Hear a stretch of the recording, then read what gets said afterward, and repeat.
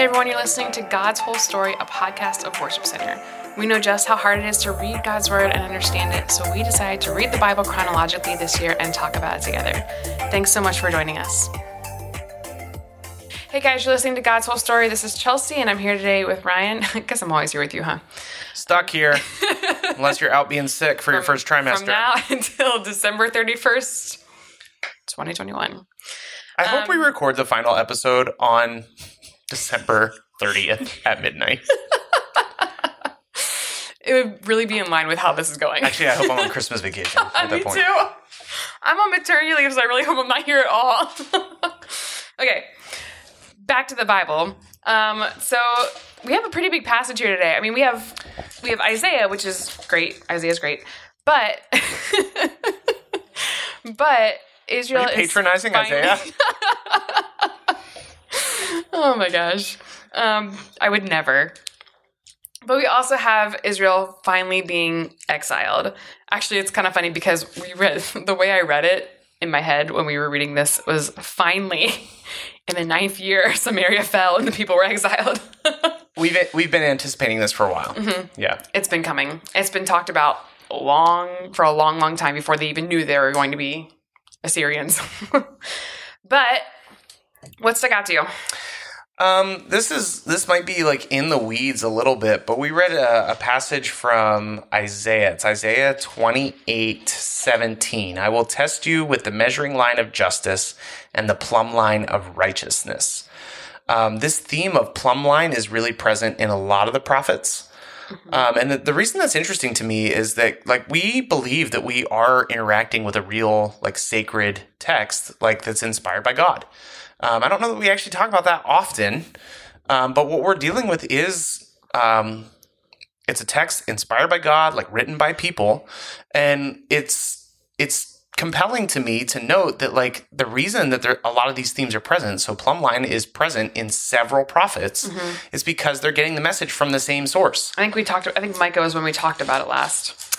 But yeah. It was in Amos. Oh, Amos, that's what it was. It was in Amos. My bad. Amos. It's in Isaiah. I believe it's in Zechariah.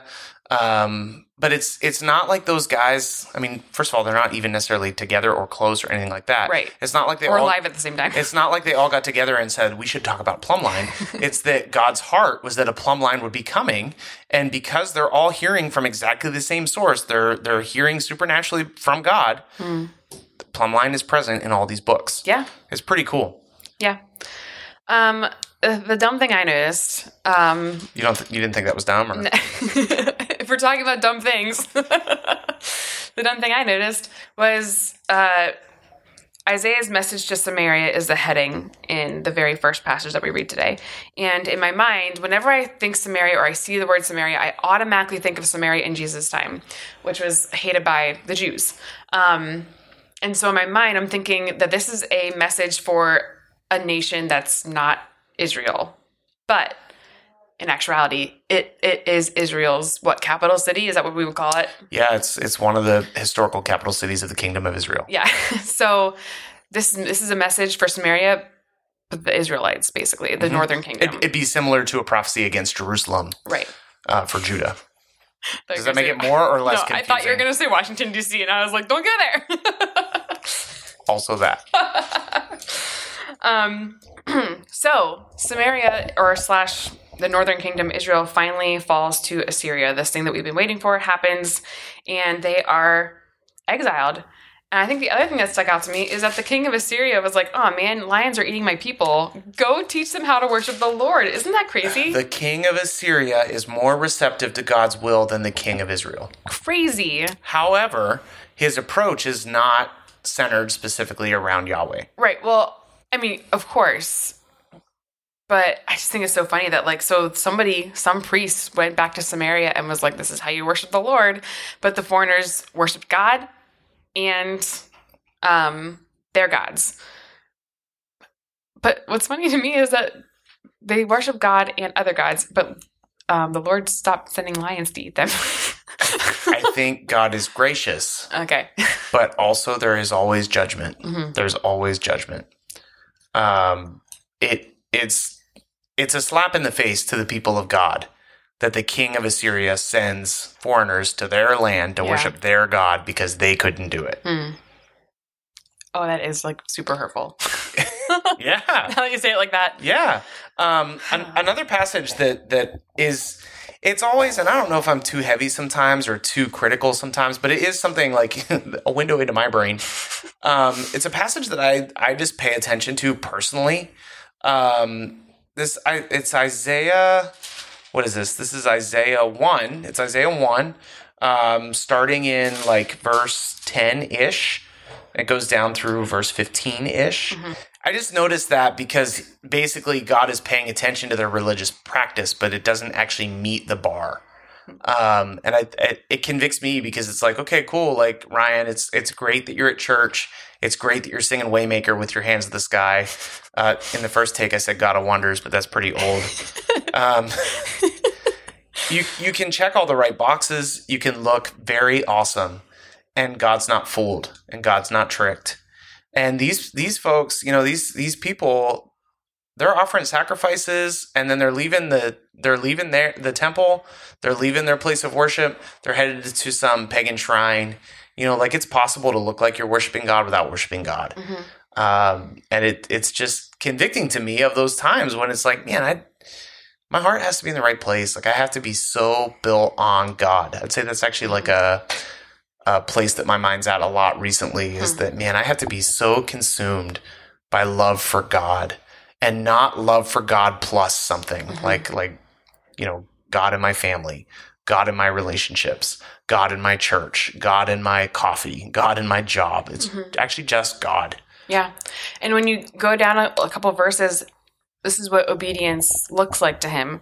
Learn to do good, seek justice, help the oppressed, defend the cause of orphans, fight for the rights of widows. But what I don't want to do is take that out of context, because you know what?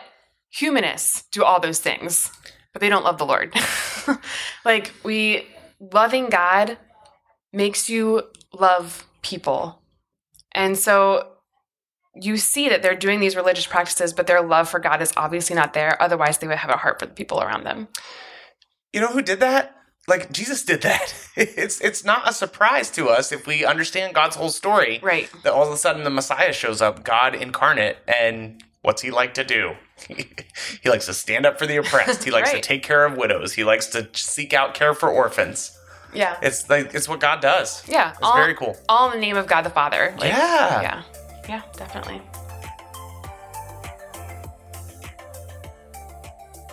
Isaiah 28, beginning in verse 1. What sorrow awaits the proud city of Samaria, the glorious crown of the drunks of Israel. It sits at the head of a fertile valley, but its glorious beauty will fade like a flower. It is the pride of a people brought down by wine. For the Lord will send a mighty army against it, like a mighty hailstorm and torrential rain.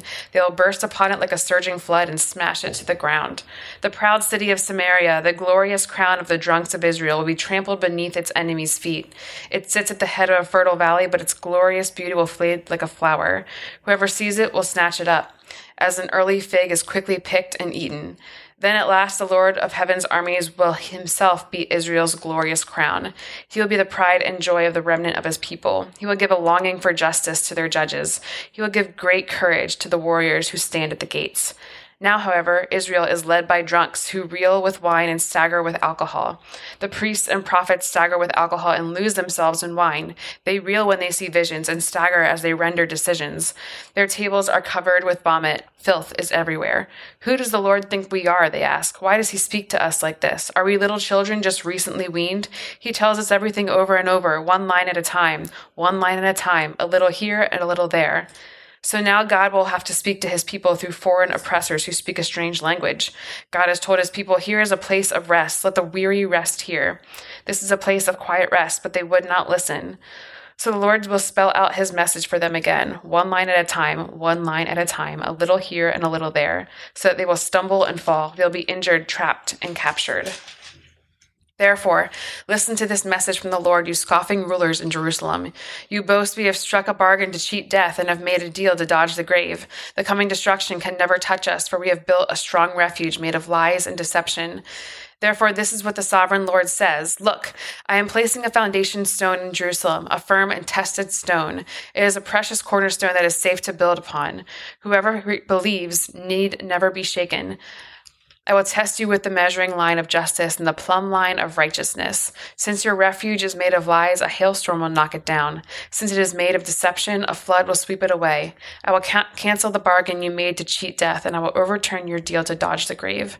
When the terrible enemy sweeps through, you'll be trampled into the ground. Again and again, that flood will come, morning after morning, day and night, until you are carried away.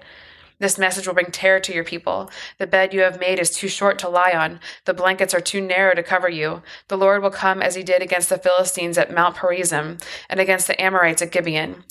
He will come and do a strange thing. He will come and do an unusual deed. For the Lord of heaven's armies, has plainly said that he is determined to crush the whole land. So scoff no more, or your punishment will be even greater. Listen to me. Listen and pay close attention. Does a farmer always plow and never sow? Is he forever cultivating the soil and never planting? Does he not finally plant his seeds, black cumin, wheat, barley, and emmer wheat, each in its own proper way and each in its proper place? The farmer knows just what to do, for God has given him understanding. A heavy sledge is never used to thresh back cumin. Rather, it is beaten with a light stick. A threshing wheel is never rolled on cumin. Instead, it is beaten lightly with a flail. Grain for bread is easily crushed, so he doesn't keep on pounding it. He threshes it under the wheels of a cart, but he doesn't pulverize it. The Lord of heaven's armies is a wonderful teacher, and he gives the farmer great wisdom. 2 Kings 17, beginning in verse 5. Then the king of Assyria invaded the entire land, and for 3 years he besieged the city of Samaria. 2 Kings 18:9. During the 4th year of Hezekiah's reign, which was the 7th year of King Hosea's reign in Israel, King Shalmaneser of Assyria attacked the city of Samaria and began a siege against it. 3 years later, during the 6th year of King Hezekiah's reign and the 9th year of King Hosea's reign in Israel, Samaria fell. At that time, the king of Assyria exiled the Israelites to Assyria and placed them in colonies in Hala, along the banks of the Habor River in Gozan, and in the cities of Medes. For they refused to listen to the Lord their God and obey him. Instead, they violated his covenant, all the laws that Moses, the Lord's servant, had commanded them to obey. 2 Kings 17, beginning in verse 6. Finally, in the 9th year of King Hosea's reign, Samaria fell, and the people of Israel were exiled to Assyria. They were settled in colonies in Hala, along the banks of the Habor River in Gozan, and in the cities of the Medes. This disaster came upon the people of Israel because they worshipped other gods. They sinned against the Lord their God, who had brought them safely out of Egypt, and had rescued them from the power of Pharaoh, the king of Egypt. They followed the practices of the pagan nations the Lord had driven from the land ahead of them, as well as the practices of the kings of Israel had introduced. The people of Israel had also secretly done many things that were not pleasing to the Lord their God. They built pagan shrines for themselves in all their towns, from the smallest outpost to the largest walled city. They set up sacred pillars and Asherah poles at the top of every hill and under every green tree. They offered sacrifices on all the hilltops, just like the nations the Lord had driven from the land ahead of them. So the people of Israel had done too many evil things, arousing the Lord's anger. Yes, they worshipped idols, despite the Lord's specific and repeated warnings. Again and again, the Lord had sent his prophets and seers to warn both Israel and Judah. Turn from all your evil ways, obey my commands and decrees, the entire law that I commanded your ancestors to obey, and that I gave you through my servants, the prophets. But the Israelites would not listen. They were as stubborn as their ancestors who had refused to believe in the Lord their God.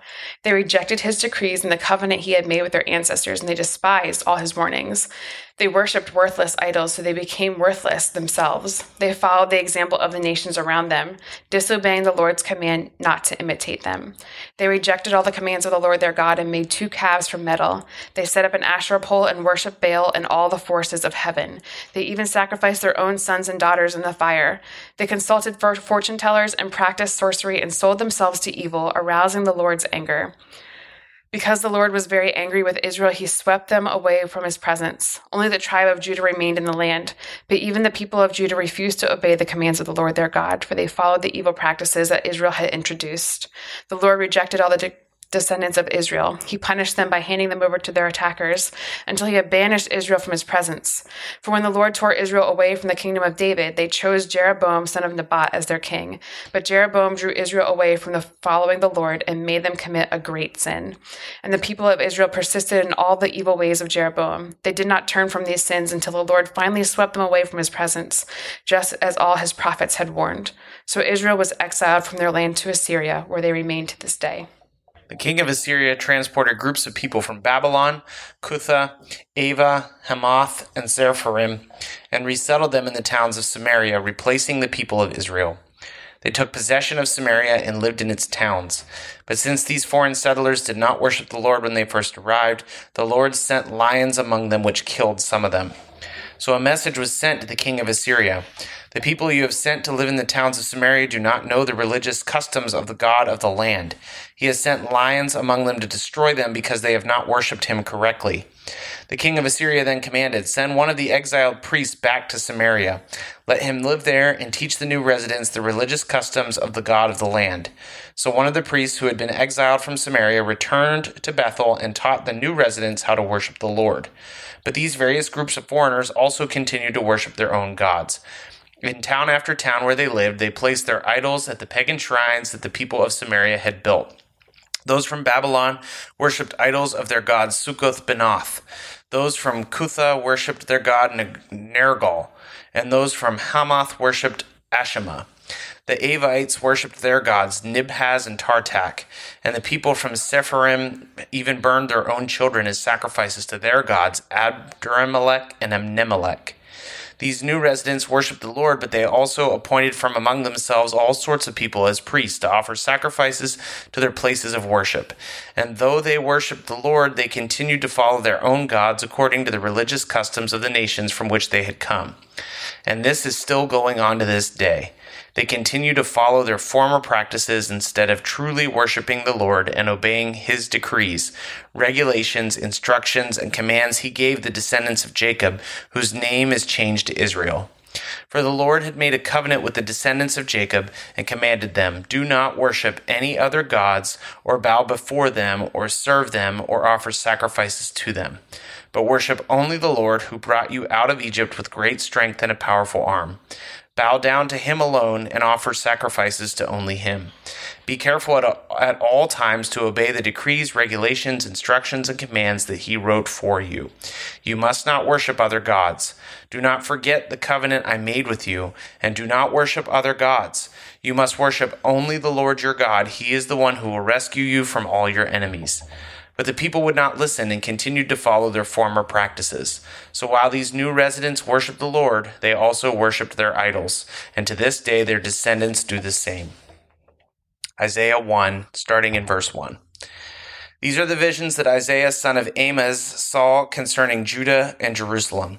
He saw these visions during the years when Uzziah, Jotham, Ahaz, and Hezekiah were kings of Judah. Listen, O heavens, pay attention, earth. This is what the Lord says. The children I raised and cared for have rebelled against me. Even an ox knows its owner, and a donkey recognizes its master's care. But Israel doesn't know its master. My people don't recognize my care for them. Oh, what a sinful nation they are, loaded down with a burden of guilt. They are evil people, corrupt children who have rejected the Lord. They have despised the Holy One of Israel and turned their backs on him. Why do you continue to invite punishment? Must you rebel forever? Your head is injured and your heart is sick. You are battered from head to foot, covered with bruises, welts, and infected wounds, without any soothing ointments or bandages. Your country lies in ruins, and your towns are burned. Foreigners plunder your fields before your eyes and destroy everything they see. Beautiful Jerusalem stands abandoned like a watchman's shelter in a vineyard, like a lean-to in a cucumber field after the harvest, like a helpless city under siege. If the Lord of heaven's armies had not spared a few of us, we would have been wiped out like Sodom and destroyed like Gomorrah. Listen to the Lord, you leaders of Sodom. Listen to the law of our God, people of Gomorrah. What makes you think I want all your sacrifices, says the Lord? I'm sick of your burnt offerings of rams and fat of fattened cattle. I get no pleasure from the blood of bulls and lambs and goats. When you come to worship me, who asked you to parade through all the courts with all your ceremony? Stop bringing me your meaningless gifts. The incense of your offerings disgusts me. As for your celebration of the new moon and the Sabbath and your special days for fasting, they are all sinful and false. I want no more of your pious meetings. I hate your new moon celebrations and your annual festivals. They are a burden to me. I cannot stand them. When you lift up your hands in prayer, I will not look. Though you offer many prayers, I will not listen. For your hands are covered with the blood of innocent victims. Wash yourselves and be clean. Get your sins out of my sight. Give up your evil ways. Learn to do good. Seek justice. Help the oppressed. Defend the cause of the orphans. Fight for the rights of widows. Come, now let's settle this, says the Lord. Though your sins are like scarlet, I will make them as white as snow. Though they are red like crimson, I will make them as white as wool. If you will only obey me, you will have plenty to eat. But if you turn away and refuse to listen, you will be devoured by the sword of your enemies. I, the Lord, have spoken. Hey guys, this is Ryan, and I hope you are getting a lot out of God's whole story. It means a lot to us even as we are reading through God's Word every single day in the order that it happened. If you want to go ahead and follow us, you can find us on Instagram and Facebook at God's Whole Story Podcast. We would love it if you would share this thing with your friends or people that you know, or just share what's sticking out to you. You can either send us a DM, or you could actually email us at podcasts@worshipcenter.org. You can email us if you have any questions, if something stuck out to you, if you'd like us to pray for you. And if you want a Bible, if you don't have one right now, or if you want a copy of the one that we're using to go through God's whole story, we'd be happy to send that to you. So go ahead and reach out to us in any way that you'd like. We'd love to hear from you. Have a great day.